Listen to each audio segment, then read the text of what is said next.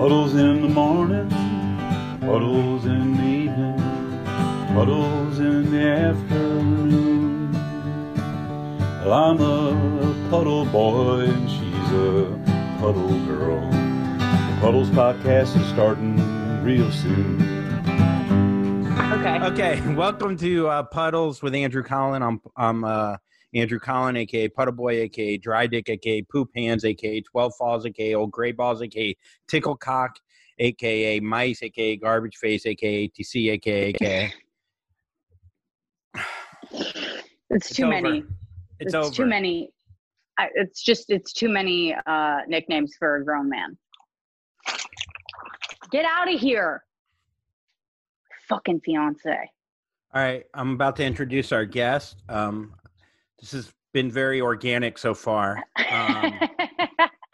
You can see how much he respects me. You know, someone respects you when you set up a time for something and then 10 minutes before they go, hey, can we change that because it doesn't work for me because I just woke up. And the show wasn't at 9 a.m. It was at noon. I gave her ample time. It's no respect. She would not do that to, I don't know, let's say any other comedian. Actually, can I be honest with you? Andrew? I have done that for meetings with production companies. I have a severe problem with sleeping. Would you do that with Michael Che? I have done that to Michael Che. Okay, touche. But also, Michael Che would never schedule anything for noon. That's very early. First of all, I asked you, I'll do any time you want. Noon is very early. Noon is like, what do I have, 6 kids? You think I'm up and at them at noon? I'm trying to put my synapses are barely firing at noon. Okay, should we wait then? Because are the people going to get full Rosebud? No, we're doing it right now. What did you do last night where you slept past 11:30? What were you doing last night? Honestly, what did you do last night? Did you write? Did you read? What did you do? TikTok? What did you do? I watched a new Mark Ruffalo show on HBO. How many episodes? I watched 3 episodes back to back. How many episodes are in the show? 6. Are you done with it? No. It's really good. What time did you go to bed? Knowing that you had an important meeting at noon. Did you set your alarm? No. I also had to I just thought it would be fine because I had to get my puppy I had to get her to daycare today. It was her test. She had to do a test to see if she was a good girl with other dogs. How did it go? Well, they haven't called me back. So she's either dead or she passed. What time did you bring her in? 30 minutes past the time she was supposed to be in. Which was at what time? I'm just wondering because you said you woke up at 11. She was supposed to be there at 11. I woke up at 11:30, and I just took her over there, and I was like, I'm not going to say anything about it, and we'll just see if they get mad. And you know what? They don't know what's going on either. They didn't get mad. Can I ask you how this privilege feels? Pretty good. I'm not gonna lie. It ain't bad. Did you read the book? By the way, Rosebud Baker's on. You could find her on Comedy Central, and she's Andy Haynes' fiance. Okay, first of all, that's his credit. All right? Let's just get that fucking straight. You might know her from Andy Haynes' Instagram. Oh, please. You are fucking sick. What is that? Is that an old mic from the 1950s? Do-wop, do-wop, boo-wop. Are you about to scat at me? Get scat, skitty skoo. Skitty scat, skitty skoo skoo. We all know that one. Everybody. Skitty scat, scat, scooty scoot, skitty scat. That's my favorite song. Favorite song, hands down. Hands down, Andrew Collins, Skitty Scat, Scooty Scoo. I love the guy that like thought of scatting because he's like, okay, I'm not the best writer, but I could. He's like the act out of musicians. He's the LA comic of singers or whatever. Yeah, he's just like, Yeah. He's like, okay, I got this idea. It's like skit, scat, skitty, scat, scat, scat, skitty. Well, why don't you just leave it at that? What if it was just a guy who actually had the best lyrics ever, but he couldn't remember any of them? So he just, one day on stage, he was just trying to remember the lyrics and he couldn't. So he just went, doop-a-doop, doop-doop, scooby-doop, bop. And then everybody was like, that's great. And he was like, yeah, I know, I did it on purpose. he's like, look, I'm not bringing the lyrics on stage. I know my lyrics. I've been put the paper away. I don't need the paper. Bop, bop, bop, bop, Scooby-Doo, bop, bop. All right, that's just one show. Next show, I'll give you the lyrics. Sorry about that. No. We don't want the lyrics. Your lyrics suck. Oh, man. There are songs that, like, the only reason why they're good is because people can memorize them. Like, it has nothing to do with the song. Yeah. I mean, I can't think of one because I'm not good at remembering. So, I mean, every hip hop song that I know is basically me scatting. To well, I mean, that's the hook, right? The hook is, that's all that matters. Every pop song, baby, you're a firework. Yeah. You know, that's all you need to know. You don't need to, who gives a shit what they're saying and the rest of it? What's Katy Perry going to teach me? I don't know. I mean, that I didn't learn in kindergarten. Have you ever listened to a song and be honest and you go and halfway through it's like a motivating song? Yeah. And you're like, you know, I see myself differently now that I listen to these lyrics. Are you asking me to think of a song that does that to me? One, either think of a song, or two, does that happen to you often? Because I don't know if it's ever happened to me where I'll listen to a song and it will change my perspective or outlook. I wish it did, but I kind of...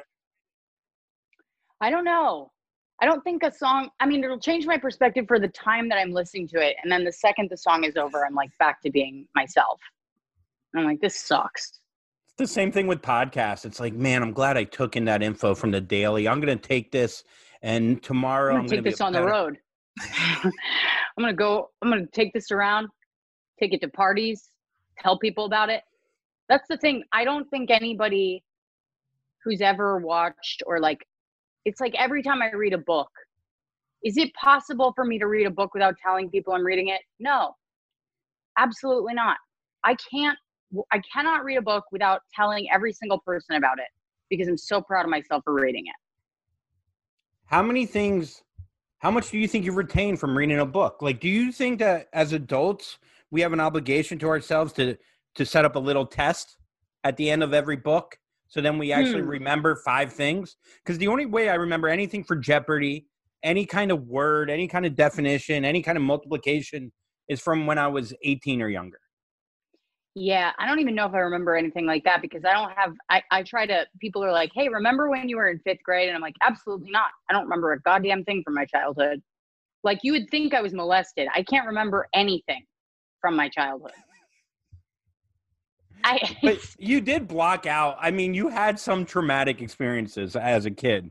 For sure. But I mean, not enough to not remember like a school play or something. Like the shit that I do remember is so weird that I'm like, why that? Why do I remember that? Like I remember asking my dad when he knew he was ready to have kids and him just looking off into the distance with this glazed over look in his eyes and being like, you're never ready. And he just stared into the highway. And I remember just sort of taking that in and being like, Jesus. But that's all I can't really remember other moments. Like that's the only thing you remember? It's interesting because, like, first of all, did you live by a highway? Like, what highway was this? I don't remember. I was just in the car with him and I asked him that. And I remember thinking, is he going to drive off the highway? Because he just had this like monotone, just Southern drawl where he just gazed off into the distance as if he could drive into another life. I remember my parents when they were going through the divorce, and it was an ugly divorce, like we all have, whatever, blah, blah, blah, white privilege, divorce. I'm so sad. But Scoop, divorced parents, wah, wah, wah, I'm a Jew, blah, blah. Goody, scat, scat. Scat, scat, scat. But I remember my dad, and I swear, he didn't drink a lot, but I'm telling you, the guy was hammered, and he'll probably not like this story. And I remember him driving like 100 miles per hour, passing cars. I don't even know. Maybe we were going to pick up ribs. I don't remember where we were going. And then part of me thinks, well, did that happen? Or did I just imagine him being psychotic? You know, because he wouldn't agree to that. You know, he wouldn't say it. That's the thing. Of course, a parent's not going to agree to that. And of course, a kid is going to be like, did I imagine that? Because the thing is, nobody wants to imagine their parents being psychotic. But the truth is, your parents are just people that had kids. So of course they are psychotic. Like, you have to be psychotic to have a kid. You have to be on some level just like ready to just hand your life over to like somebody else, which is, you know, it's I know it's a gift. I know everybody that has kids is like, it's the greatest thing that ever happened to me, but it's also the worst thing that's ever going to happen to you.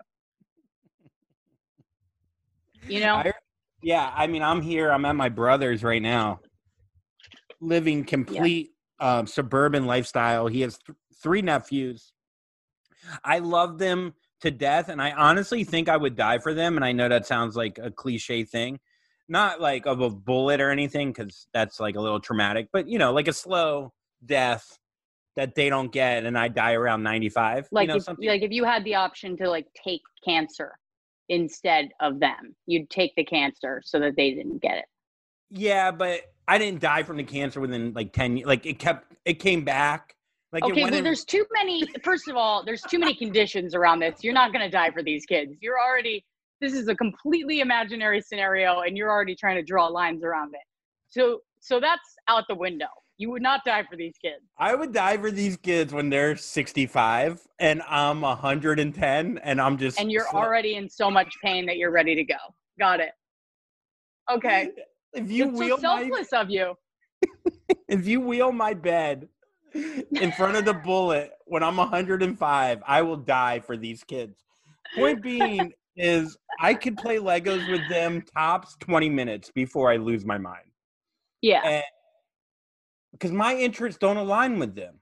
And I'm not going to change my interests. I'm not going to pretend to love Legos. So then they love me. I can't. Yeah. No, I don't blame you for that at all. Not even a little bit. I can't stand hanging out with kids. They tell the worst stories. It's awful. Their stories go everywhere. It's just like, what? Get to the fucking point. Cut the fat. I can't stand listening to a kid tell a story. I used to be a nanny. I'd be like, wrap it up. Yeah, as a nanny, I mean, that would scare the shit. That would scare me even more than, like, you're in charge of this kid breathing. Like, how old were the kids? One of them was like a baby, like a baby. And the other one, and I loved him. He was a sweetheart. The other ones were 6 and 8. Which are shitty ages. Any absurd stories from the kids where, like, if the parents knew what you were actually doing, you would have been fired or maybe thrown in jail? Like, do you have any stories of, like, when you really fucked up? Because I fucked up a lot with dogs, but they're dogs, you know? Yeah. Like, one time I was walking 2 dogs and the leash wasn't put on correctly, and I walked with the other dog for a good block and a half before I realized the other dog was still, and this is in New York City. We're not on a side road here. We're on the West Side in Highway. Manhattan. Yeah. That's fucking hysterical. And I'm running back. Yeah. I don't think so. I think like most of the time I was pretty good about like watching them. I mean, there were times when I was like, I feel like the stuff that I would talk to them about was probably like, because I'll talk to a kid like it's an adult, which is, I think, part of the appeal for the kid, not for the parent who's hiring me, but for the kid for sure. But we'll have like intelligent adult conversations about how to fart silently so that somebody else gets blamed. Like I remember having. Can you go through that with me? Because I still haven't learned it. Yeah, I remember talking to the little kid that I was nannying, and I was like, and he farted, and I was like, that's disgusting. And he was like, what? And I was like, you farted. And he's like, no, I didn't. And I was like, you did fart. I heard it. You heard it. It's just us two here. You know you farted. Own up to it. If you're going to fart in public, just tell people you did it and then laugh it off. I was like, you'll walk away with dignity. And then I said, but if you need to fart silently, you can fart inside your butt. And he was like, what? And I was like, yep, you just hold it in and the bubbles will go up. They'll just come up and out of your mouth. You just burp. Okay, that is not a scientific fact. That's science. Oh, okay. Never mind. Wait. So do you ever fart or do you just hold it and then it goes what is that what you're saying? You can hold it in and then you tighten your abs and you go like this. And then you burp. Does it smell when you burp? Like a fart? Is it the actual fart? It doesn't smell like a fart when you burp. No. It's not passing through your intestines. By the way, when you put these masks on your face and you smell your own breath. That was the worst part of wearing a mask for the first month. I was like, how long have I been walking around with the smell of dog shit coming out of my fucking face? Like, dude, it was an awakening for me. Like, if the pandemic didn't kill me, my own breath was going to do it. And I feel much better now. I've gotten I'm like, okay, my fucking dental hygiene has been killing it during the pandemic. Because of this. Because it finally, like, it brought it to life. Your whole life you've been living like this silent mouth kind of thing. Like, no one knows about it. No one knows how bad it smells. It's just, and now it's bad. It is bad. I'm amazed that I've ever been laid with my mouth smells worse than a fucking donkey's rabid fucking chlamydia dick. It's so bad. It's so bad. Donkeys don't have chlamydia. I mean, I know that's not the point of what you were saying, and I'm sorry. And why don't donkeys have chlamydia? Donkeys get STDs. Animals get STDs all the time. No, you know what? Koalas get chlamydia. Donkeys don't have it. Koalas have it. What kind of freaking whore, excuse my French, knows STDs for every animal? Because when the fires happened in Australia, I was like, it's probably all that goddamn chlamydia. Probably scratching themselves against the trees caused a fire. And because there's no fires where donkeys are, that's your logic? Mm-hmm. Yeah. Scientifically, you have no idea. You know what? It's ironclad. My logic is ironclad. Because it makes sense to me. Have you ever hooked up with someone and you're like, yeah, that's an STD and my life's over, and I went to a doctor and realized it's an ingrown hair, or found out? No, I don't. I actually don't like hook up with that many people anymore. I mean, even when I was single, I wasn't really hooking up with that many people. I sort of like cycle through the old ones rather than meet a new friend. Yeah, but then the old one, I love when girls always have this theory like, oh, if I fuck an ex, I'm golden. This pussy will never get a disease. Well, no, you use a condom. I remember you telling me many times that you you don't use condoms. Many times you've told me this. Many times? You bring it up more than you bring up donkey chlamydia. I'll tell you that. Yeah, well, that's fine. Okay. Yeah, all right. So I wasn't the best about it, but I've never been worried. You feel like that you got engaged, that you got My fiance's in the house right now. We got my fiance's sitting in basically the same room. You don't want to talk about raw dogging it with rain? You think that would ruin your white dress? He's going to listen to this while he's out on the road in our car. He's going to listen to this and he's going to drive our car into a tree. If he hears anything, he's going to be like, this fucking whore. And he's just going to drive the fucking car. Just like your dad did. Just right into the highway. Yes. It's not even going to take kids. It's just going to take listening to his fiance on a podcast. You kind of you did reverse what I did. You went to you started quarantine in LA. Mm-hmm. In like the suburbs, I guess, pretty much, like a nice little house away from people. Pretty much. Yeah, I mean, you weren't forced to be around anyone, right? No, I mean, nobody is in LA though, unless you're in like West Hollywood. Yeah, but my point being is now you went from there to New York. Why did you go back to this city? Are you glad you made that decision? And yeah, I am glad I made that decision. I'm for sure glad I made that decision because here's the thing. It's like, it's one thing to be stuck in your home during a pandemic, but it's another thing to be stuck in somebody else's home where you can't you can't like change things around. Like you can't move anything because it's not yours. You're just like, I was like, it felt, it was like another level of being like displaced. So I just sort of, and also LA, when you're not, LA's so nice, but when you're there and you have nothing to do, it's hell. It's fucking hell. Like you feel more isolated than you do in New York. Even if at least if somebody dies in New York, right? I'll know that it happened. I can smell it. But if somebody dies in LA, if a neighbor dies in LA, I won't know for months. So in a way, you're less lonely. I mean, you're still surrounded by death, but you're less lonely. You know? You should be a real estate agent.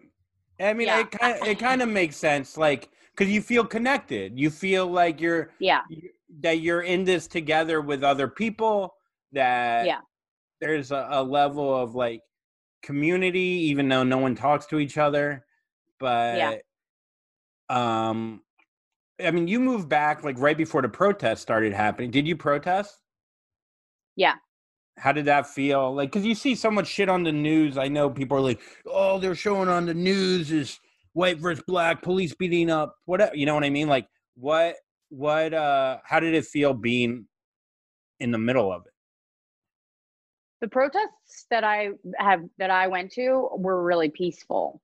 They were really peaceful protests. The cops were over on the side. It was like really peaceful. I know that people like focused more on the parts of it that were bad, and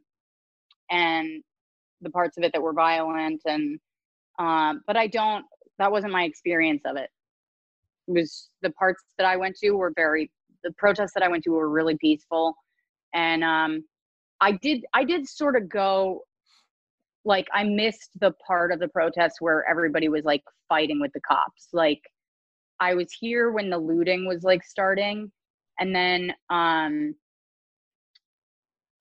was like, I'm not going down for that. But like, but once things kind of calmed down, I was like, okay, now I feel like I can show up and like be at the protest. I was more about when the cops were like throwing tear gas and shit, I was like, I'll give money. That's what I did.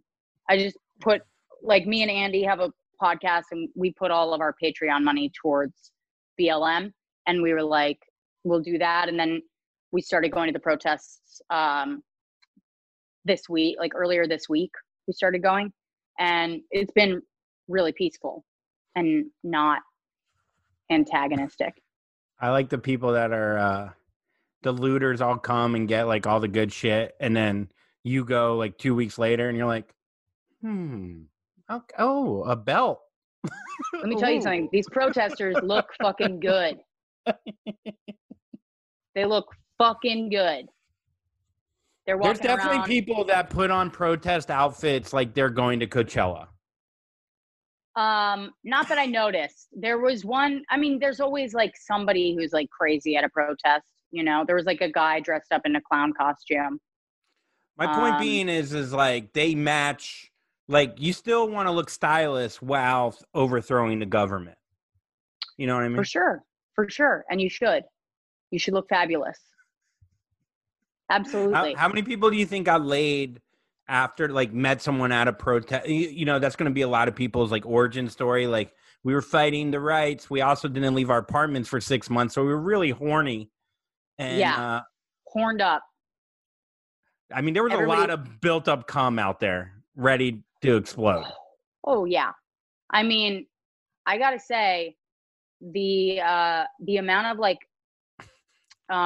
just like pent up rage, and I'm not discounting anything that, like, obviously this is all based in fucking years and years and years of police brutality. But on top of that, and somebody was talking about this on Whitney Cummings' podcast, that it took all of that and a pandemic for people to start paying attention again, you know? And I think like people were comparing it to the civil rights era. And I was like, this is going to go on so much longer than that, because nobody's come for weeks. Nobody has come for months. It's going to go on. People are ready. Like during the civil rights era, everyone was fucking all the time, constantly. Nobody's fucking right now. All we have is just like, let's fucking go. So I think it's good for it. I think it's good for the movement. Yeah, for sure. I mean, it keeps you laser focused. I mean, it's like anything. It's like you're going to be better on a test if you don't come, because you're going to, well, actually, Well, boxers, it's like boxers they try not to come before a fucking match, right? So they could come like during you hold on, you harness your chi. I felt like it was funny because I spent the first 3 months in Brooklyn during the quarantine when it was really pretty shitty. And then and everyone was on edge. And then I went out to the Hamptons, and it couldn't be any farther from that. People literally were acting like it's not that it doesn't exist. It's just like you don't feel that level of anxiety every time you leave the fucking house. Like, I mean, and now I'm out with my brothers in Connecticut, and you know, people have masks, but you know, it doesn't feel like COVID is here. Like, it just doesn't feel like it's a real thing. It's like when you're in a first class seat on an airplane, you don't think you're going to crash. Yeah. You know, it's like, as long as that divider is closed. Yeah. Yeah. Can you close the divider? I just don't want to see like. Those people are making me feel like we're going to go down. I don't even care if I go down if I'm in. I laid down on one plane, like and Nikki one time got me, I think on accident, a good seat. Usually she puts me in the middle, and I know she's always like, well, I bought it late. I was like, oh, did you buy it late, or did you put it like in the middle? You're like, you call ahead. It's like, hey, Delta, do you have any two fat people sitting by each other with limited space in the middle? Oh, I'll pay more for it. Yeah. But one time I got like business class, and I laid down, and there was turbulence, and I didn't give a fuck. Yeah. It's so funny, like this to this, is all it takes Yeah. to feel like a king, you know? Yeah. Yeah.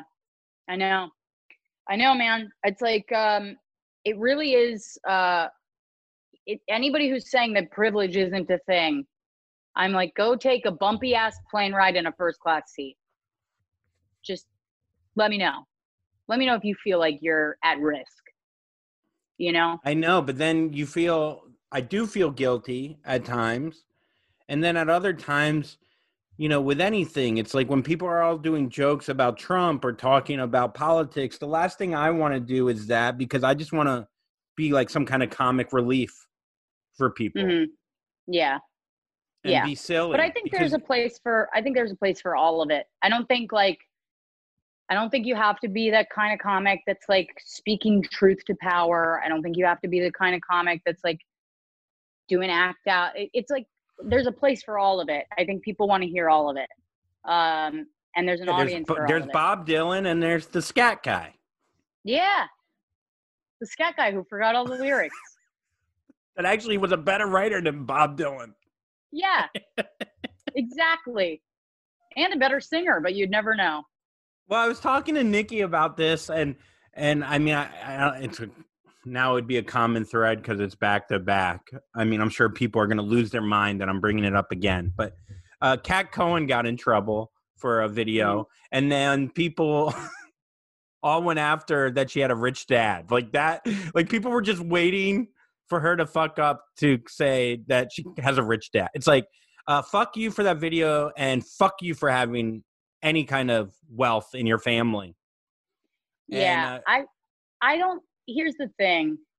I don't, there's nothing fucking wrong with that. And I don't hold that against anybody. It would be stupid for me to do that anyway, because I have a rich dad.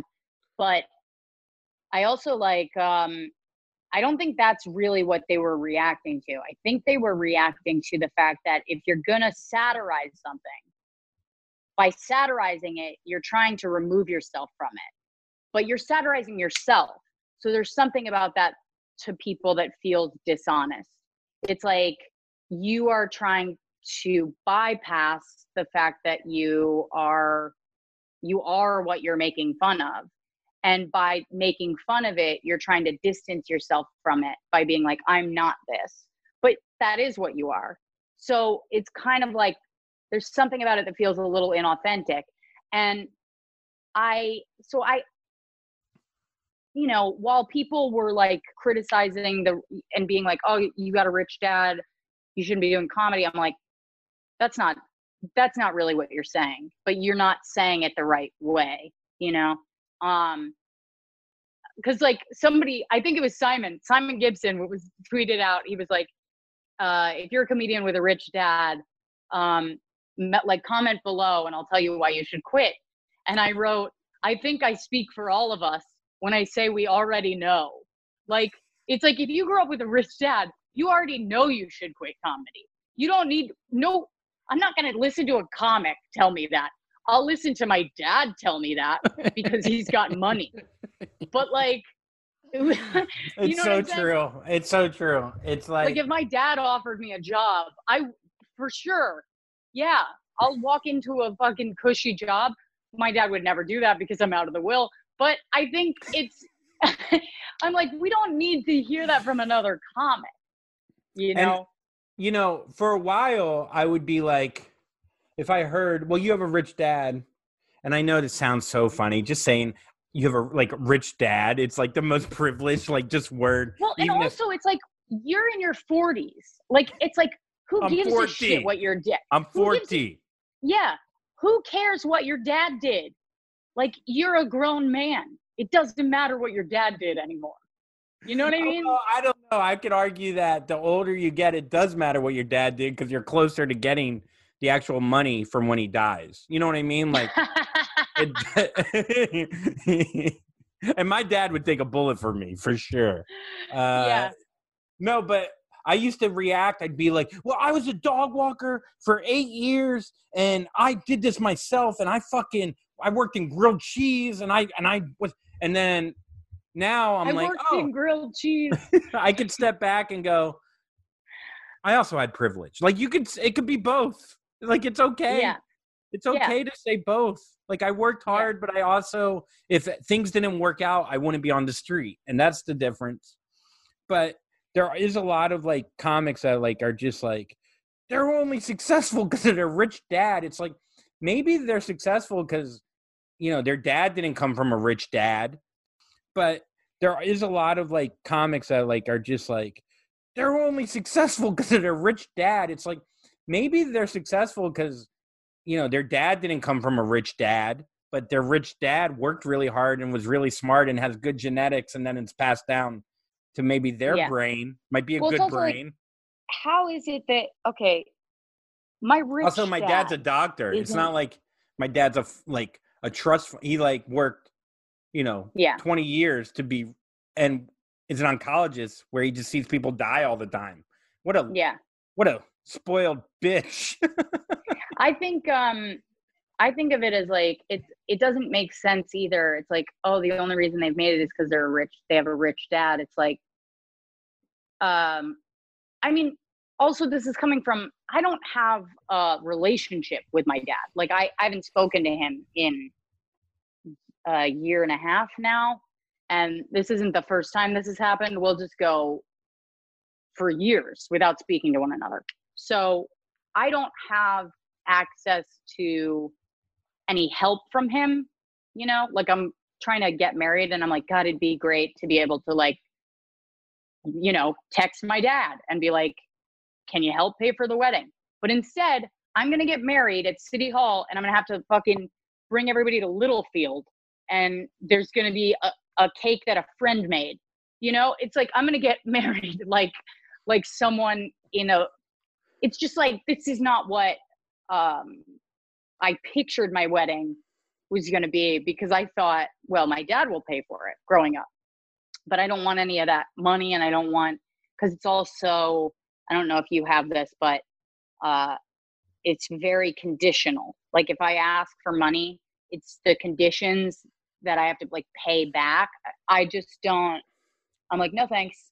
I don't respond well to people telling me what to do. So, and that's why my dad and I don't get along.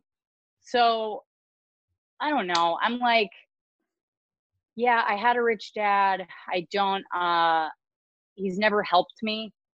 So I can't say that I feel super privileged. I know I had a privileged childhood, but my adulthood hasn't felt that way. There's been instances where my dad has definitely given me, like, if I had to move, like when I decided to come to New York the first time, he gave me a little bit of money. Mm-hmm. And that's a big difference, you know, like just that, like here's $4,000 to pay for your first month's rent and some food to, you know, get going. And then I slept on a couch and worked at a grilled cheese, and I would wear my grilled cheese uniform to open mics so people didn't think I had a rich dad. So there's like this thing in comedy where it's like, if you're good looking or if you come from money, it's like you have to hide both, because a lot of open micers are like, you know, ugly poor people. Yeah, it's so funny to me, like when I saw that, as like I saw that happening and I was like, I'm just going to talk about the fact that I came from money. Such a smarter move. It's start such a better, owning it and being like, yeah, well, this is how it is. This is where it came from. And here I am now. And I'm disappointed too. You know, like Dude, if I couldn't do Excel, do you understand? Like if I had the brain to put together a deal or a business, how great that would be for me. And I'd be killing it. But my brain, I can't sit down for 3 seconds. I can't do Excel. I don't know, you know, a debt equity. You know, my brother talks. I don't know one word he says. That's the thing. I'm like, listen, rich kids don't want to be here any more than you want us here. We're just stupid. Like we don't have the skill set to be in the workforce. Okay? So sorry. Sorry. We know Sorry, how much I was better. given everything, so now I can't learn something. Now I have no skill set. Yeah. Sorry, not sorry. Speaking of your shirt, it's funny because I'm like out here and, during, all this, Speaking of your shirt, there's been no mention of it whatsoever. There was, I think, before. I love that. Before the podcast Speaking started. of clementines. Speaking of donkey chlamydia. No, but like, so your shirt says Kale, which is like a playoff Yale, I assume, or maybe not I took this from at my all. sister. I think it is. It's interesting because I'm out here at my brother's in a very fancy part of Connecticut, probably like the farthest removed place you can be from police brutality. And like my brother the other day, his kid fell sick. I sound like I'm in like the Oregon Trail. 1930s. He fell ill with the flu, the Spanish flu. They called the cops or the ambulance for the kid, and the cops and the ambulance were here in literally 2 minutes. Yeah, and that's the rub right there. Like, oh, you need help? We're here. We got you. And so anyways, I couldn't be farther away from like the protest and everything.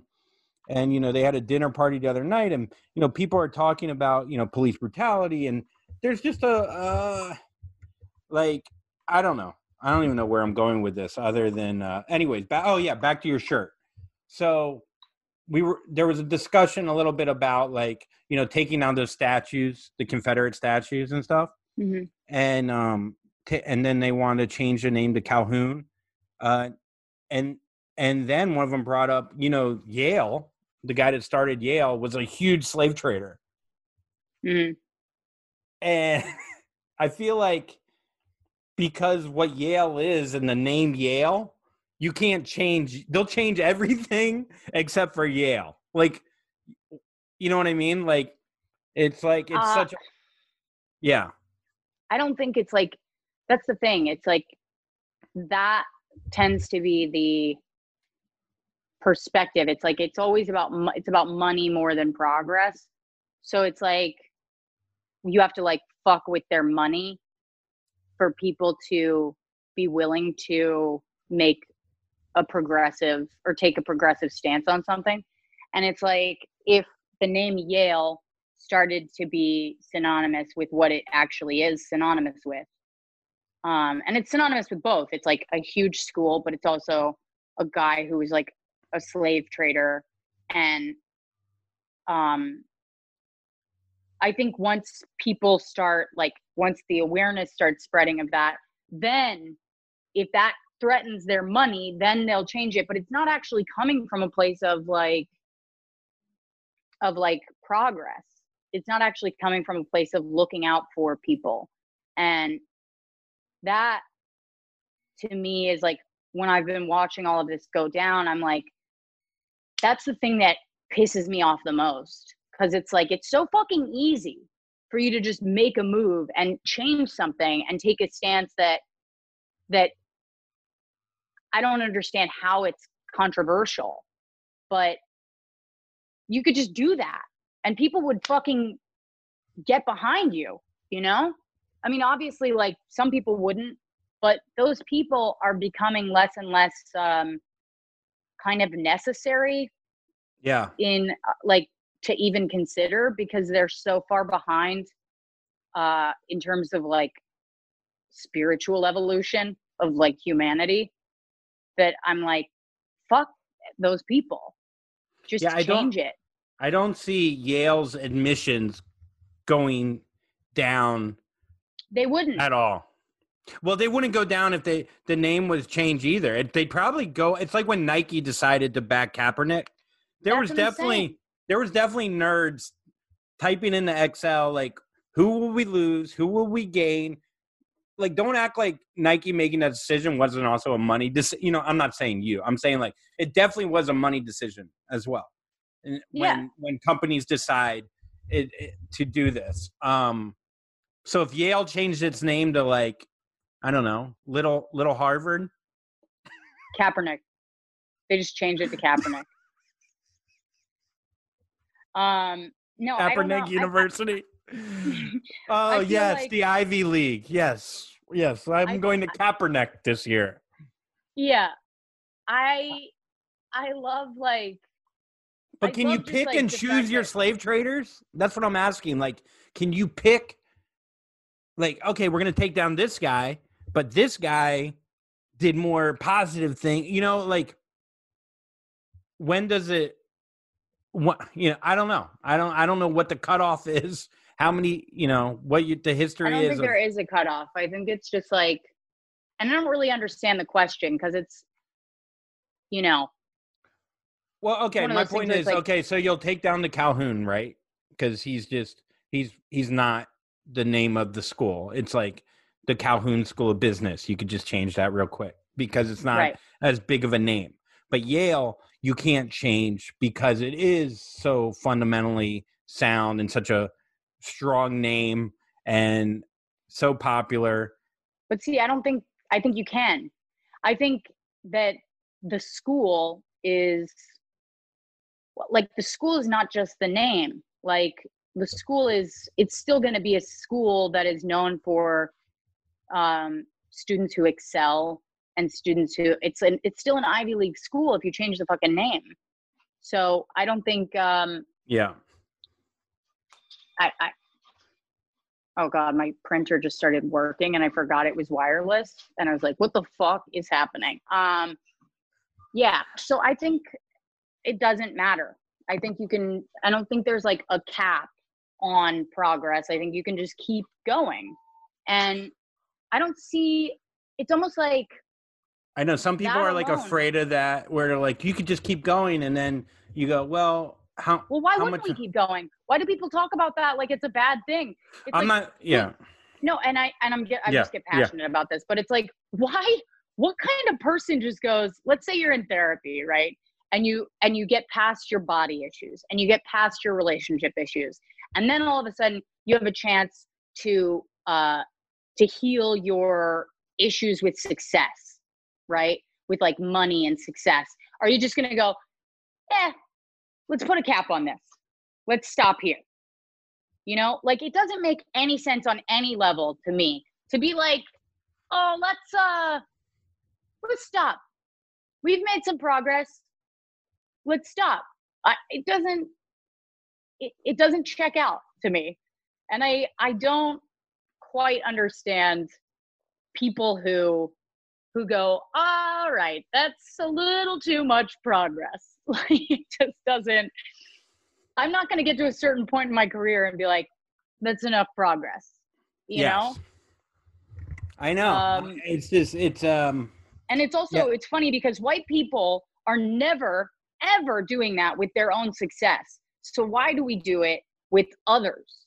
Like, why do we do it with other people's progress? You know? And I think that is something that, like, every one of us has to, like, look into, because I think it's built into our, I think we're born into it. It's like this kind of, you know, when you're a kid, you just get messages from wherever and you start to pick up on those messages and they become part of your belief system. And I think we all kind of are responsible for, like, looking at, not to sound like the black and white video, but we're all responsible for looking at the ways in which racism has affected our own belief systems, you know? Sorry, I don't mean to be this, none of this is funny, but no. I see. I would be the first to, like, where I grew up. I'm 40 years old. It's not, and it still goes on. Like, where I literally grew up, there's a black part of town and there's a white part of town, and there was those streets in black part of town that you don't want to go down, and you've been told that since you were 8 years old. So then you start thinking, okay, I can't go down there. That's where the boogeyman, like, literally, that's how it starts. Because then they're like, oh, don't go down Avenue D. That's there's trouble down there. And then you go, so then you start associating that. And then if you never leave that town, or if you never, you stay ignorant, and that's how you view it, and you're just afraid because you never go down there to talk to someone and realize, oh, it's not nearly as bad as people. Yeah, and it's like, here's the thing. It doesn't feel good to talk about it. It doesn't feel good to like remember it. And it doesn't feel like it's not something you can say and be proud of. But I think, and I don't think anybody's going to like pat you on the back for even doing that kind of like work where you're like looking at, okay, here's where it started and here's how it's still affecting me. Nobody's going to like hug you or be like, congratulations. Oh no. But Yeah, I think it's still important to like do it, because you can't, I think the reason all this is happening right now is because people have been waking up on an individual level to this stuff for a long time. And now it reaches this point of critical mass where enough people have woken up to what's going on where, yeah, it's like exploded. And so, when people go, oh, if you want to change the world, you should change yourself. And it's like, that sounds like such a cliche thing to say, but it really, really does work that way. Because if you start to wake up and enough people do it, you're going to reach a point where change is like possible. So I know it's I had a conversation with my mom and my uncle, he does real estate in Chicago, and he had 2 shopping centers looted, like destroyed. And my mom's like, your uncle's shopping centers were looted. Can you believe that? And I'm like, and then so then my uncle tried to do like a thing for the new or whatever, like a news story. And someone tried to steal the newsman's camera while they were filming, like in front of the shopping center. Like, hey, my shopping center got looted. Also, real time, like, here's a camera being stolen. So, anyways, that happened. And then my mom's like, all life matters, And I didn't get mad at her. She just watches the news, and because of like the little bit that I've learned, I was able to write like a long little paragraph of like why it's Black lives, why the looting isn't as important as, dead Black people in the street, why like this is a cause based. And these are all things that I learned. But then I told my mom, and it's like, okay, that's a win. Like these little things, those add up. And it feels like, it kind of feels shitty because it's like, I don't want to be like, my mom's, she's so closed-minded, because I think that's what ends up happening, because people don't want to have these discussions because they don't want to admit that their own parents might not understand things, because you look up to these parents their whole life, that they have all the answers. Right. And like, if you can't just like accept with some level of grace that racism is alive and well, that white supremacy is alive and well within your own family, within your own system of thinking. If you can't accept that with some level of grace, there's no way that any sort of progress is going to happen. You can't make any changes because you can't even accept. It's like when I got sober, if I wanted to get sober, first I had to admit I was an alcoholic. Then I had to admit to myself all the ways in which my behavior had hurt and damaged relationships with others and my own ability to function in my everyday life, So it's kind of a reparenting that's going on.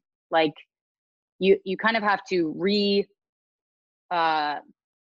rewire your own fucking brain. And I think that's what I see that happening more and more on like with my friends where they're talking to their families, and it's like, no, you can't change them, but you can, even if you can't change their mind, you can at least acknowledge how their beliefs have shaped yours. Because you got to think about it, like, since you were a baby, that's who was taking care of you. So if that's the way they look at things, how are you looking at things? And, you just kind of go from there. It's not, it doesn't happen in a day, but it can happen very quickly once you are willing to do the work. So A lot of things are definitely changing already for the good. yeah.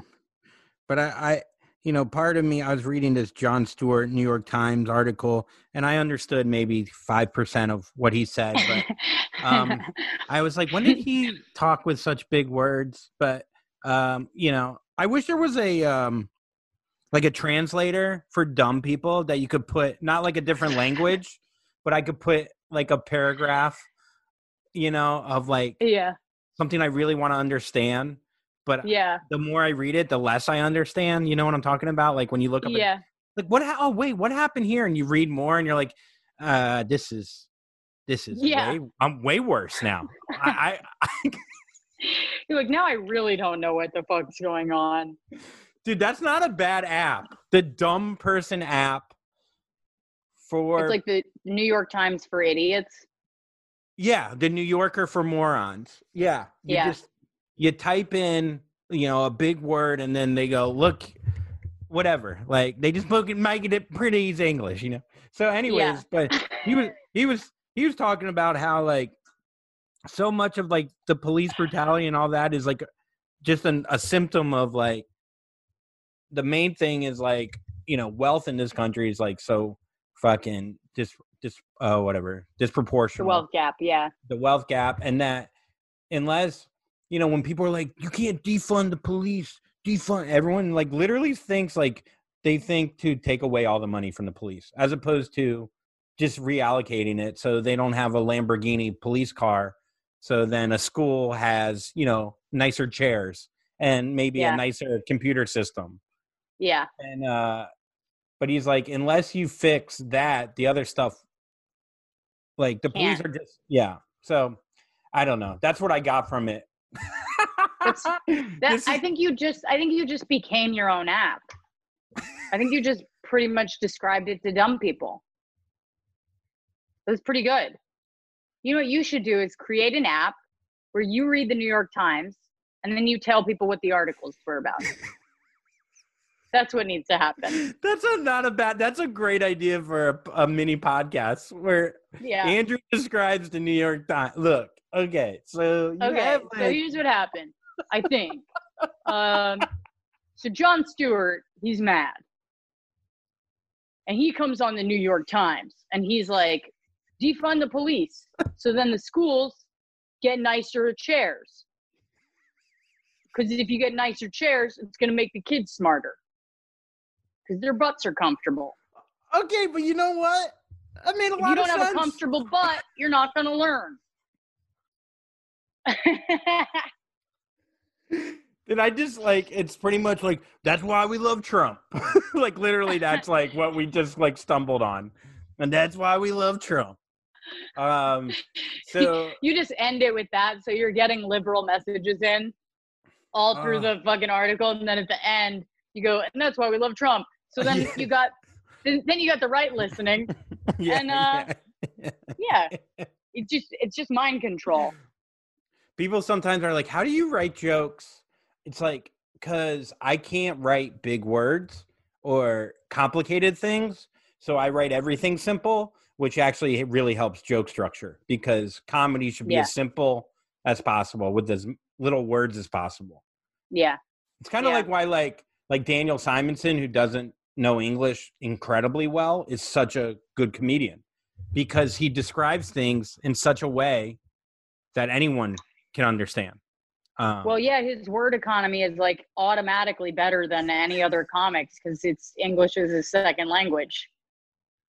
So some would say it's the same for me as well. Yeah. I skitty scat my jokes. All my jokes are skitty scatted, boy. What? Daniel Simonson and you are very different. You last time I watched you get on stage, you put a 6-pack container on your head and you played instruments and literally skitty scatted through a set and then got off stage. You didn't say one thing. You did not say a single word except for this was fun. That was what I remember. I do believe I did two jokes at the very end. I've been having a lot of dreams. Speaking of that, I've been having a lot of dreams where I've forgotten all my material, and I've bombed more in my sleep than my first 4 years in college. Like, it's been bad. It's been That's good. It's preparing I've been you having for a when lot. we go back. But speaking of that, you did a show. Michael Che put on this show where in Long Island City, an outdoor comedy show for about, I don't know, it looked like there was like 500 people there. It's a great Yeah. show to, if you haven't done comedy in 4 months, to start with, you know, at the highest amount of tension there is, outside in the back of a pickup truck when you Yeah. haven't been able to write like, or Well, test not to out mention, I was the only white person on the show, and it was right in the middle of the Black Lives Matter protest. There was that too. So what's going on through your brain? Because I know what's going on through mine. I'm saying I'm in Florida. That's what I'm writing back to Michael Che, even if I'm 3 minutes away from the thing. I was, I immediately was like, yeah, I'll go up. I miss it so much that I was like, there's no way I'm not going up. And and then the second thought was, they're gonna fucking hate me, because it's like a white woman getting on stage in the middle of this Black Lives Matter like movement, right at the height of it. And for me, I'd be worried about even what my outfit choice was, like, because I don't want to look too white, but I also don't want to look too like I'm trying to be an ally, like, so much so. I didn't even think about that. I just thought it's my face is going to be a problem. So I got on stage, and the first thing I said was, what if I just called the cops on all of you for being here? And that got a laugh. Thank God. Thank God that got a laugh. And then I just did my jokes. And at one point, you know, it's like they go away. Like, you forget your jokes. And so I was on stage, and my jokes kind of like left my mind. And then they would come back, and then they would go away. And I would have these moments where I was just like, you guys like wearing masks? And like, you know what I mean? It was like the same way that you would in your first month of comedy, where it's like, you don't know how to ask a normal fucking question. But also the circumstances that we were doing this show under, where it's like normal questions don't even work. You know, you can't just be like, any anniversaries, you know? Like, what am I know anybody's relatives die at this time last year? It was like just very strange. So what jokes did you do? Like, what was your subject matters? Did you do, like, I would feel very weird doing personal stuff about, like, whatever, family stuff. Like, I feel like I would have to talk about something at least somewhat politically, like, I talked centered. about dating a white guy after dating a black guy. I did that joke. I talked about getting engaged, and I talked about like my dogs, and I talked about, you know, I tried to like keep it. Oh, and I did my dead sister joke. So like, I tried to just keep it personal, even if it wasn't highly political, because I felt like nobody wants to hear me talk about politics right now. But There's something so funny though about you getting heckled midway through your dead sister. Be like, really? That's what you're talking about? Your dead sister? Yeah. But nobody's gonna do that. No, I know.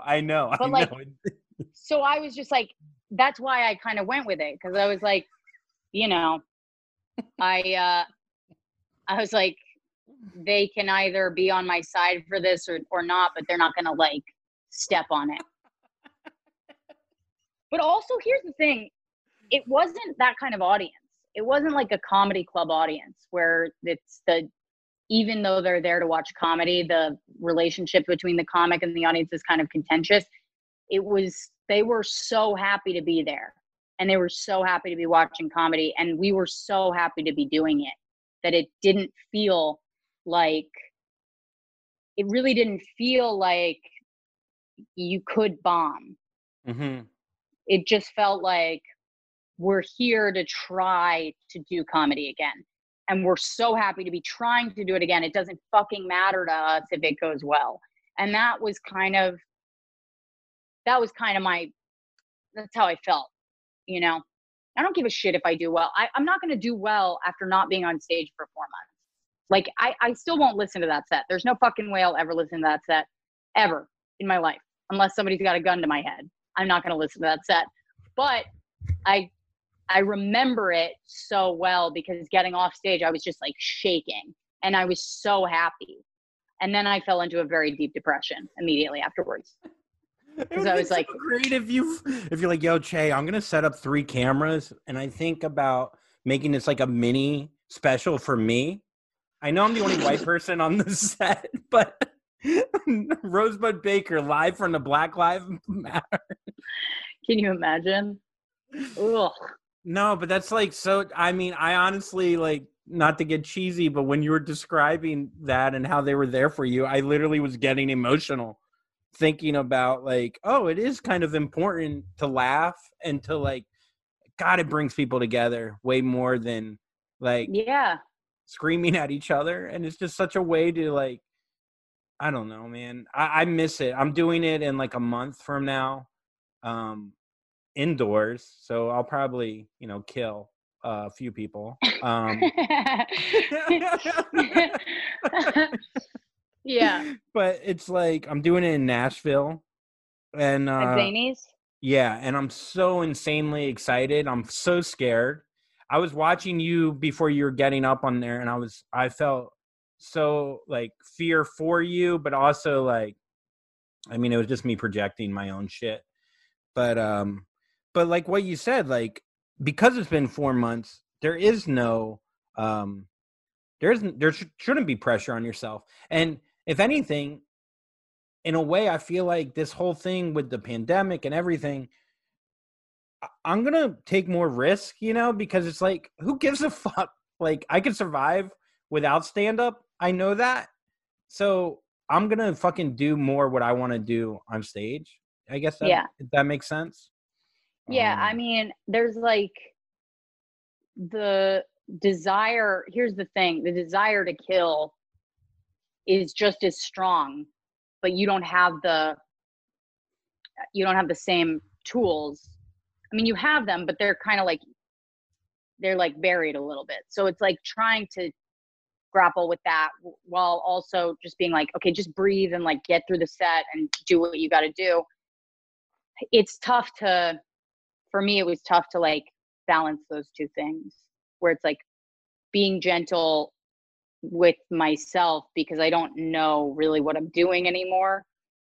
And also just the desire to be like right back to where I was it's just like, you got to let go of one of them because otherwise you're going to feel like, I don't know what happened. But that really is how everybody felt. We were all just like, I mean, it felt so good, but it was like, There's such a bonding experience in that, for sure, that you have that memory. Like, who knows if they're going to do another show there, but that was special, man. They are? Okay, so it's not that special. Never mind. Yeah. I take it back. Yeah. Have you been running any sets in the shower to yourself? No, I've been running my sets on these. I've been doing Zoom shows for people in rehab. That's what I've been doing. For real. Like every other day pretty much, or like at least twice a week, I do these Zoom shows for rehab centers where like the people are there and they're just like, they don't want to hear anything, but they do have like a dark sense of humor because they're all in rehab. So I've been doing those shows, and those shows are the only reason I was able to get through that show, because I was like, I've been running jokes, but I've always had a notebook next to me.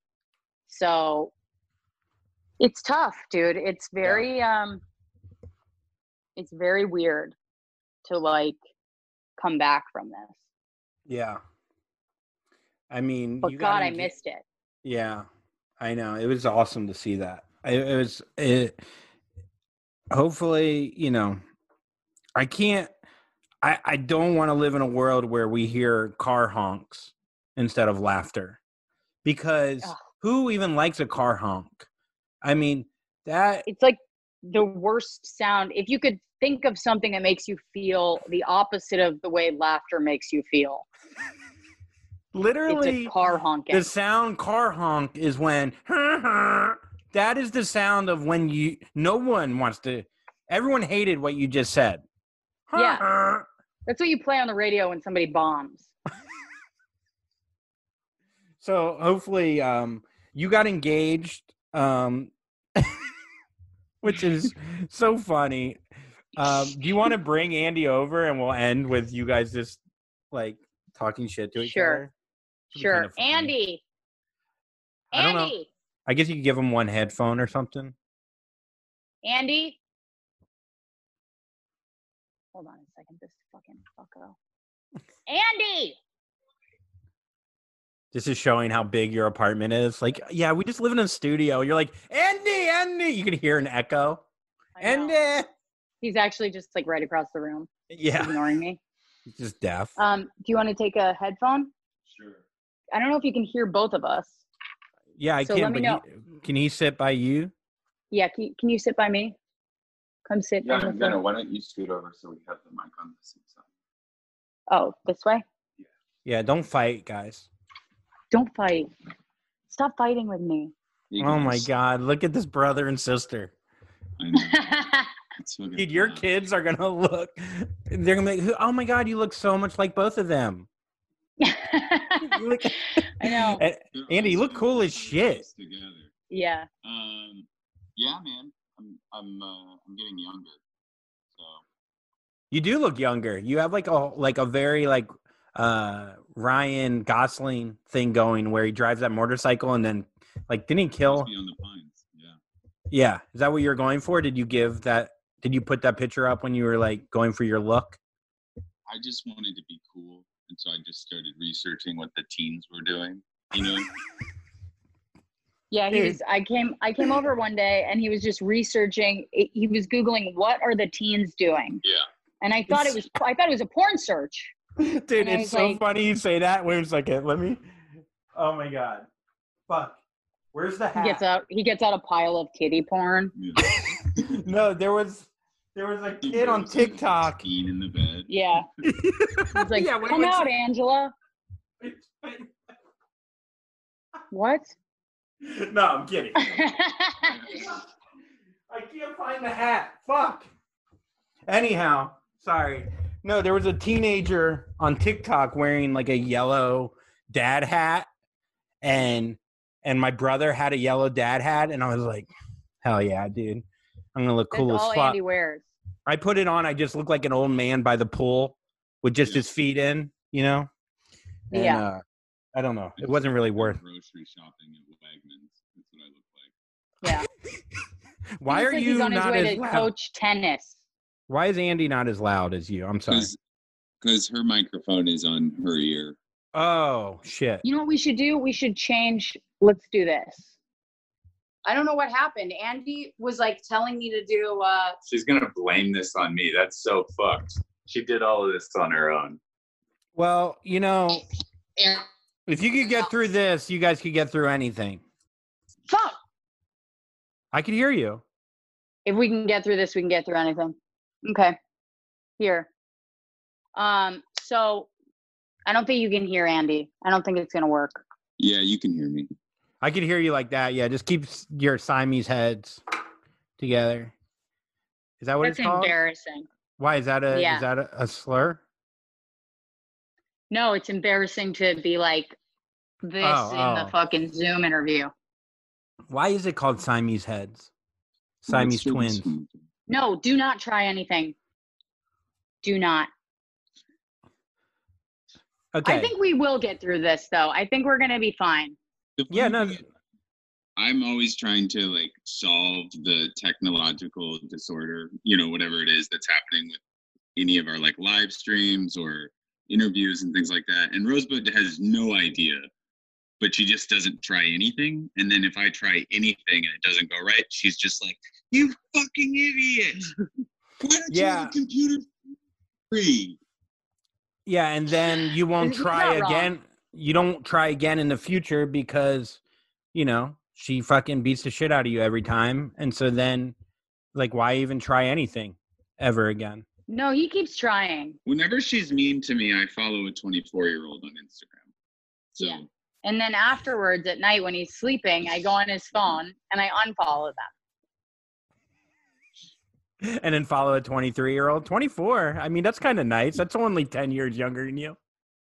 Oh, my God. It's 13. Wait, don't say that. No one knows Rosebud's age. She keeps it ageless, but I guess... No, I'm 37. Oh, got you. What, do you follow any Instagram models for real? And how do you feel about if he likes a picture, Rosebud? Well, she's unfollowed all of the ones she can find. I had a period of time where I followed like every like kind of like Soho Williamsburgy kind of wayfish model, like not like Instagram booty models, like a girl that listens to like Joni Mitchell on a record player. Here's the problem with that, Andy, and I can see why Rosebud might get more angry at that. You could date a girl like that. She'd rather you probably follow the insane big ass, big titties, tattooed out, because they wouldn't want to fuck you as much as like some kind of fake poet. Yeah. Yeah. Some bird woman. Some woman with a bird chest.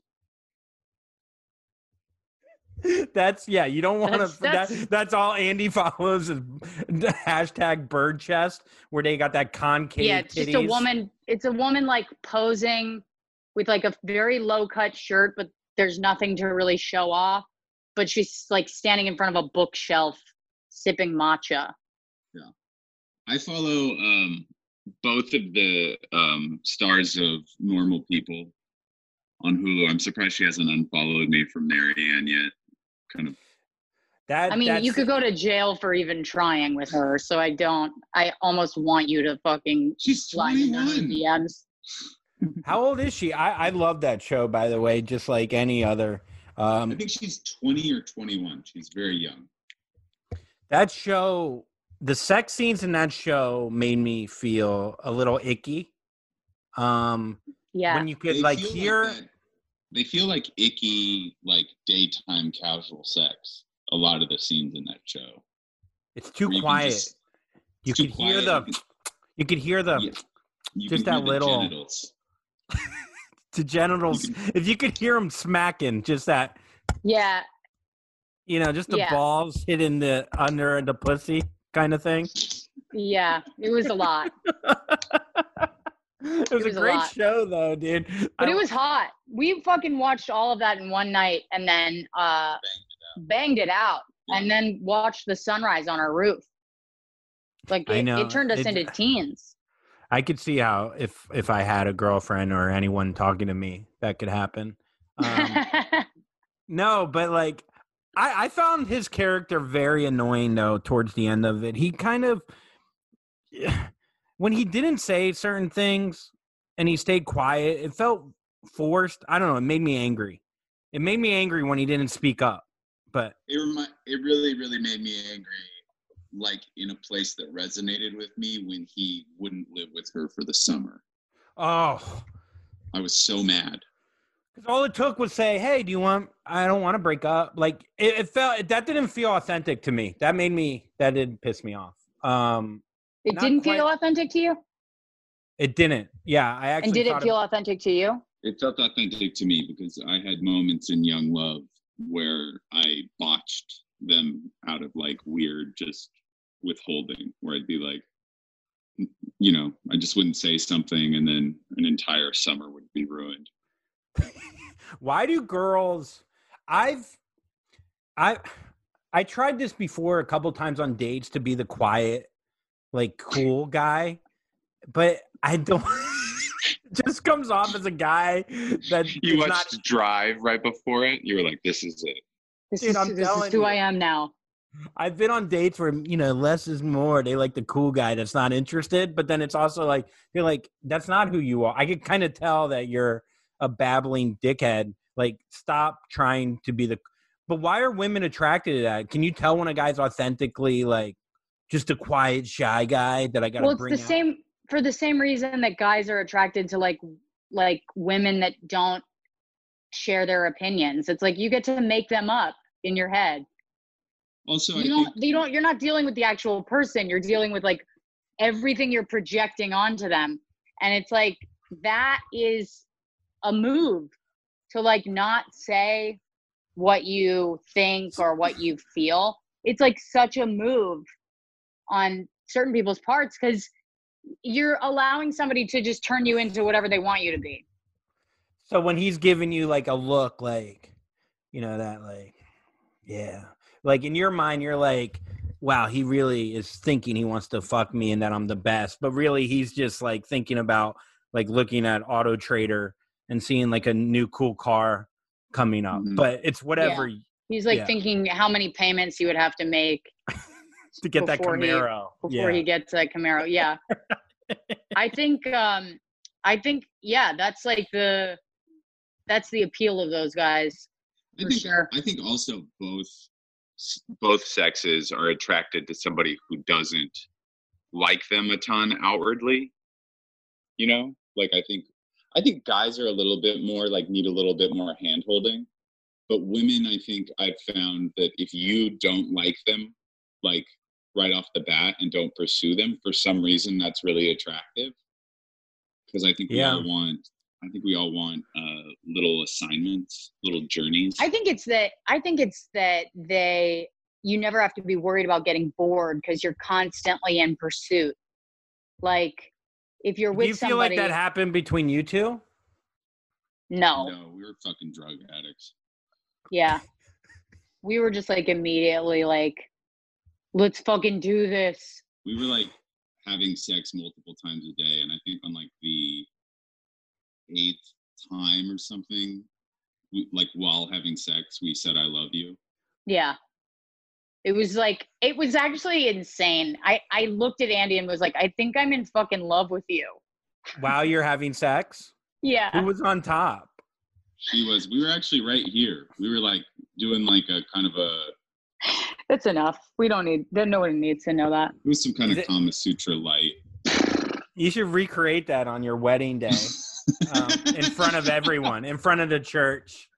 When did you know? When he was inside the church? Yeah, I don't know. Andrew, Rosebud's not allowed in a church. We're not going in a church. It'll fucking burst into flames. Yeah, if Rosebud walked into a church, organ music would start playing. It's hard to not say I love you back in that scenario. That was a good move by Rosebud because it's like, do you want to come? Because you're not going to come unless you say it back. Yeah. I can stop riding. I didn't even think about it. Like it just came out of my mouth and I was like, whoops.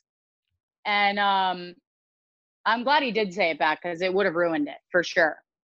I love you guys together. And I don't usually say that or think that, especially about comedian couples, because it also, but there's something beautiful about how mean you guys are to each other.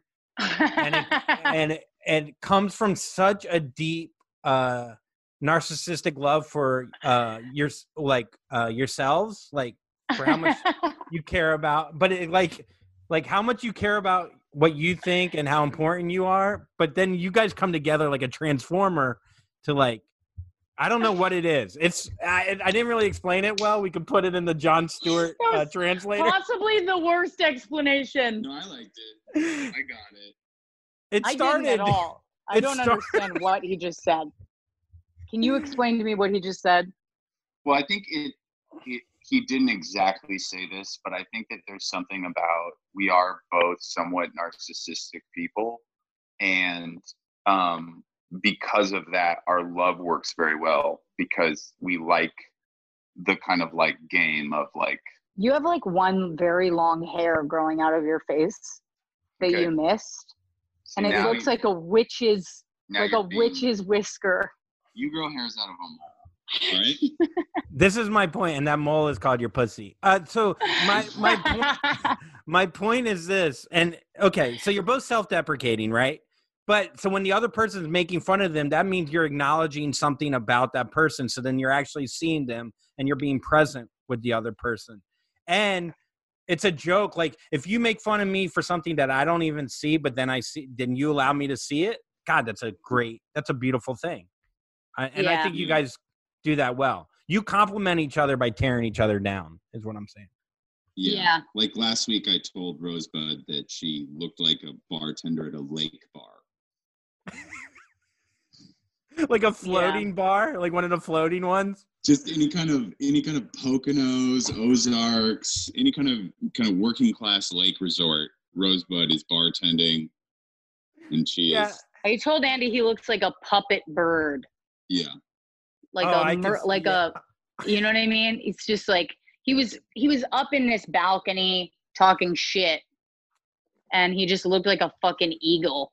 Yeah. He looks like the bird that would be at the lake bar in the cage, you know? Yeah.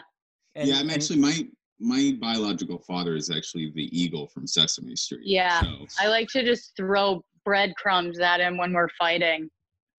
And your mother was the bartender at the bar.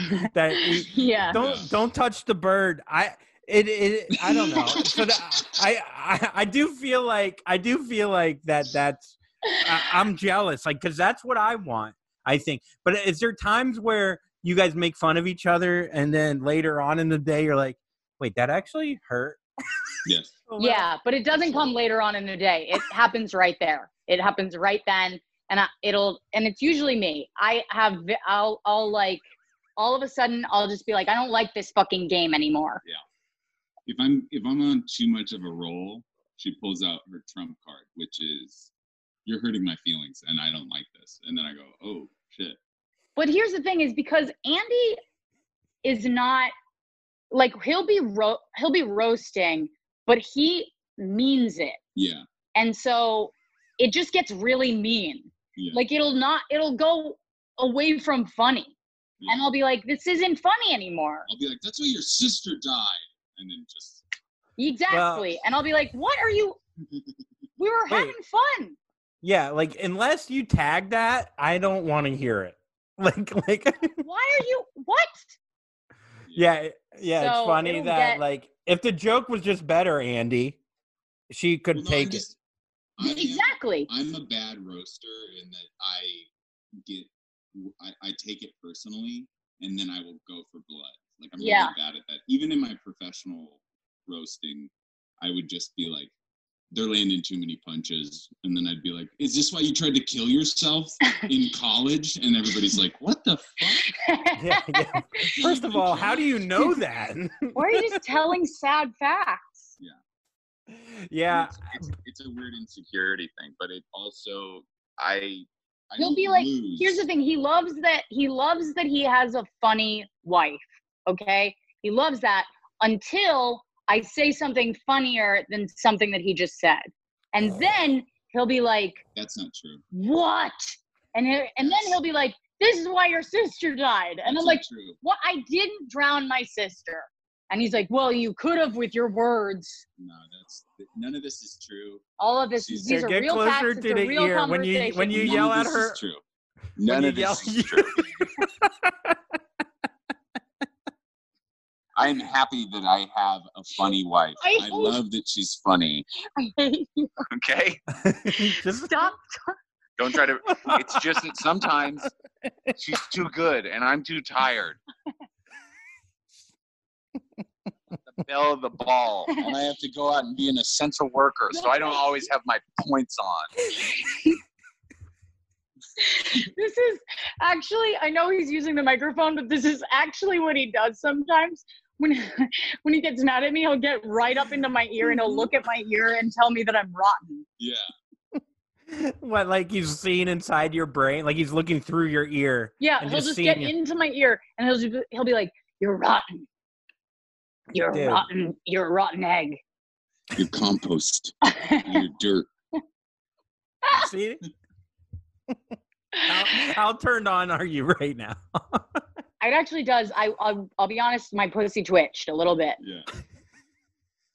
Anytime a white girl hears compost, their pussy gets fucking buzzing. Tell me I'm boy. topsoil. So anyways, you guys are getting married. You got engaged. Do you feel like if without quarantine, without the pandemic, you would have got engaged, but how much longer do you think you would have waited? I mean, it expedited everything, right? Or maybe not with you two fucking weirdos. No. I just think we'd probably be in a more earlier part of our relationship. Like, it just fast forwarded everything because it made us like fights that we should have had around like a year. We had it like 6 months because all of a sudden we just had been locked in a room. We're going on what? 3 months this week. Oh, it's already 3 months. It's been 3 months. And I feel like it's been relationship wise, it's fast forwarded us like 3 years. Yeah. It feels like I shouldn't have known everything that I know about Andy now. I shouldn't have known it. Likewise. And it's been a rough time, but it's also like I feel like he got home from work yesterday and I don't know what I just felt like climbing on his neck, and I just and then we like walked around the house trying to scare the dogs as like a big person. So we just chased the dogs around. She was sitting on my shoulder. And it was like I was like, okay, well, we're still like, even though I sometimes I'll look at his face and I hate him, we still have fun, and I'm not like, and that's what I wanted. Yeah. Like that's everything that I wanted from a relationship, is like somebody that I could be like, I can look in their eyes and be like, I fucking hate you, and have them laugh at me. And so that is it's good. Yeah. I'm like, no, I'm with you. And I think almost every relationship, if you're going to get married, you should have to go through fucking boot camp like this. It feels like it's a boot camp. Yes. Like that, you guys were getting ready for war, and instead of war, it's spending your life together. Right. Which is worse. But it's worse. It's worse than war. Worse. Yeah, it's like, but I do think that, like, I mean, it's the complete opposite of 90 Day Fiance. Well, it's actually kind of like 90 Day Fiance once they fly over. But no, I just think that like couples should have to go through that shit, because you know what you're getting into. Like, you know, when he smells on a Tuesday because he took a shit and in his hands and wiped it on your face when you were sleeping. Which is something that really happened. Wait, what? No, I'm kidding. I want to tell on her so bad for something that she's been doing to me, but I'm not. What? Do it. We'll end on that. Come on. You can't leave a cliffhanger. We're comics. Let them do it, Rosebud. You're such a fucking cunt. I can't do it. No, you can't. This is worse. What you're doing right now to me is, I'm fucking not going to marry you, bitch. All right, fine. Tell him. Yes. She has been doing this fun thing where she sticks a finger inside of herself while I'm not looking. I'll be in bed watching TV, and then she will wipe it on my nose. Inside your butt or your pussy? In your butt or your pussy? My pussy. She what's that called? Dirty Sanchez. She Dirty Sanchez is me with her pussy juice.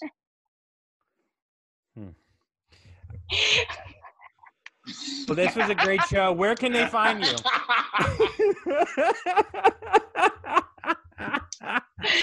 I just want all the women that are listening to this to know that this is one of the funniest things you can do. Yeah. If you want to make yourself laugh, you stick your finger in your pussy and then you wipe it on your husband, boyfriend, partner's nose, and just watch what happens. Just watch what happens to them. I think it's the funniest thing. Because it takes a minute. It takes a second I've never done to be it before, and all of a sudden I just did it the other night and I was like, this is hilarious. And I've been doing it ever since. It's a good joke, and also it half turns me on. And also I think it's a good test. If you are dating a guy and you really want to see if he's cool, do that to him. Because I think it's funny as fuck. It is If funny. a guy goes like, "What the fuck is wrong with you?" That's not a cool guy. That guy needs to be 100%. And I definitely don't think that didn't go through my head the first time I did it. I was like, if he reacts like a piece of shit to this, that tells me a lot. Okay, what if can he do it back to you? Can he put his finger in his asshole and throw it on you?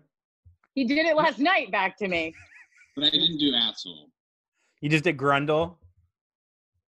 I just penis sweat kind of area, just dick sweat. Oh yeah. He just wiped his dick sweat on me. That's why I think you guys are perfect for each other. Yeah. We're gonna be great parents. Yeah. Yeah, if you can handle your own juice on each other's face, you're gonna be able to change a diaper for sure. Andy said it really perfectly. He was like, when people see us together, they don't think it's a couple. They're like, wow, that brother and sister really like each other. Yeah. I wonder if that brother and sister still fuck. That's what I think. Yeah. That brother and sister seem like they might be fucking. You can't get STDs if it's the same blood. Yeah. No. Well, also, you're on the same insurance plan. So it's like actually kind of convenient. You still have the same primary care doctor. Yeah, you can just make a double appointment. Mom, can you call Dr. Kowalski and tell him that we both need an appointment? This is well, I can't wait for the wedding. You guys fucking are awesome. I love you guys dearly. We love you too. You both Andrew, are will you bring like a complete bimbo to our wedding? Like an embarrassingly bimbo-ish girl? Yeah. I got one in mind. Yeah, I got one. Yeah, I can. I could try. Hopefully by then I'm doing If this. You send us her picture, we'll send you a +1. Okay, cool. All right. Cool. That's a good deal.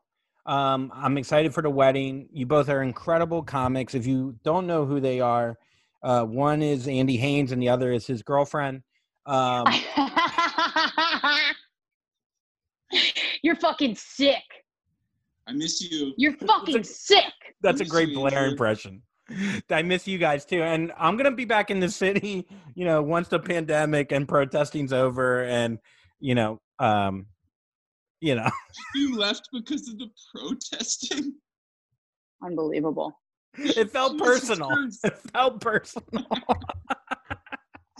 They attacked a Topgolf. I'm leaving the city.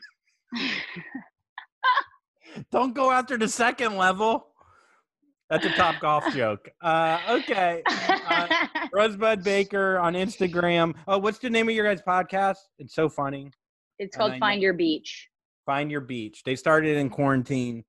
They're both hilarious. And also my podcast, Devil's Advocate. Yes. And God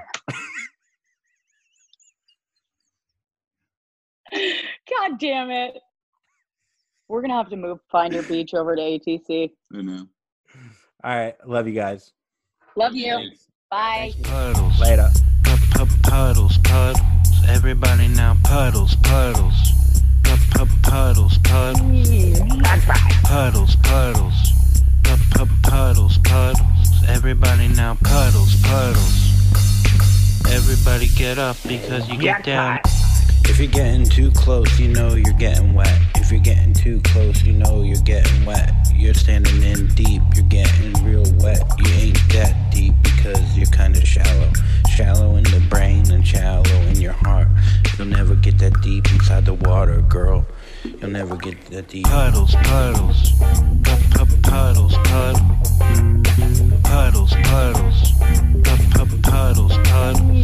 That's right. Puddles. Everybody now puddles.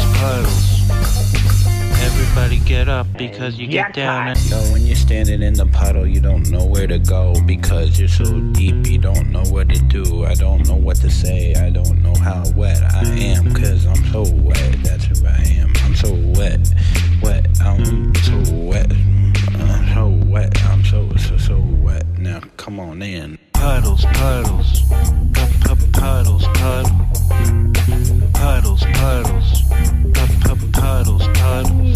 That's right. Puddles. Everybody now puddles. Everybody get up because you get down and then everyone will come over here. Yep, that's right.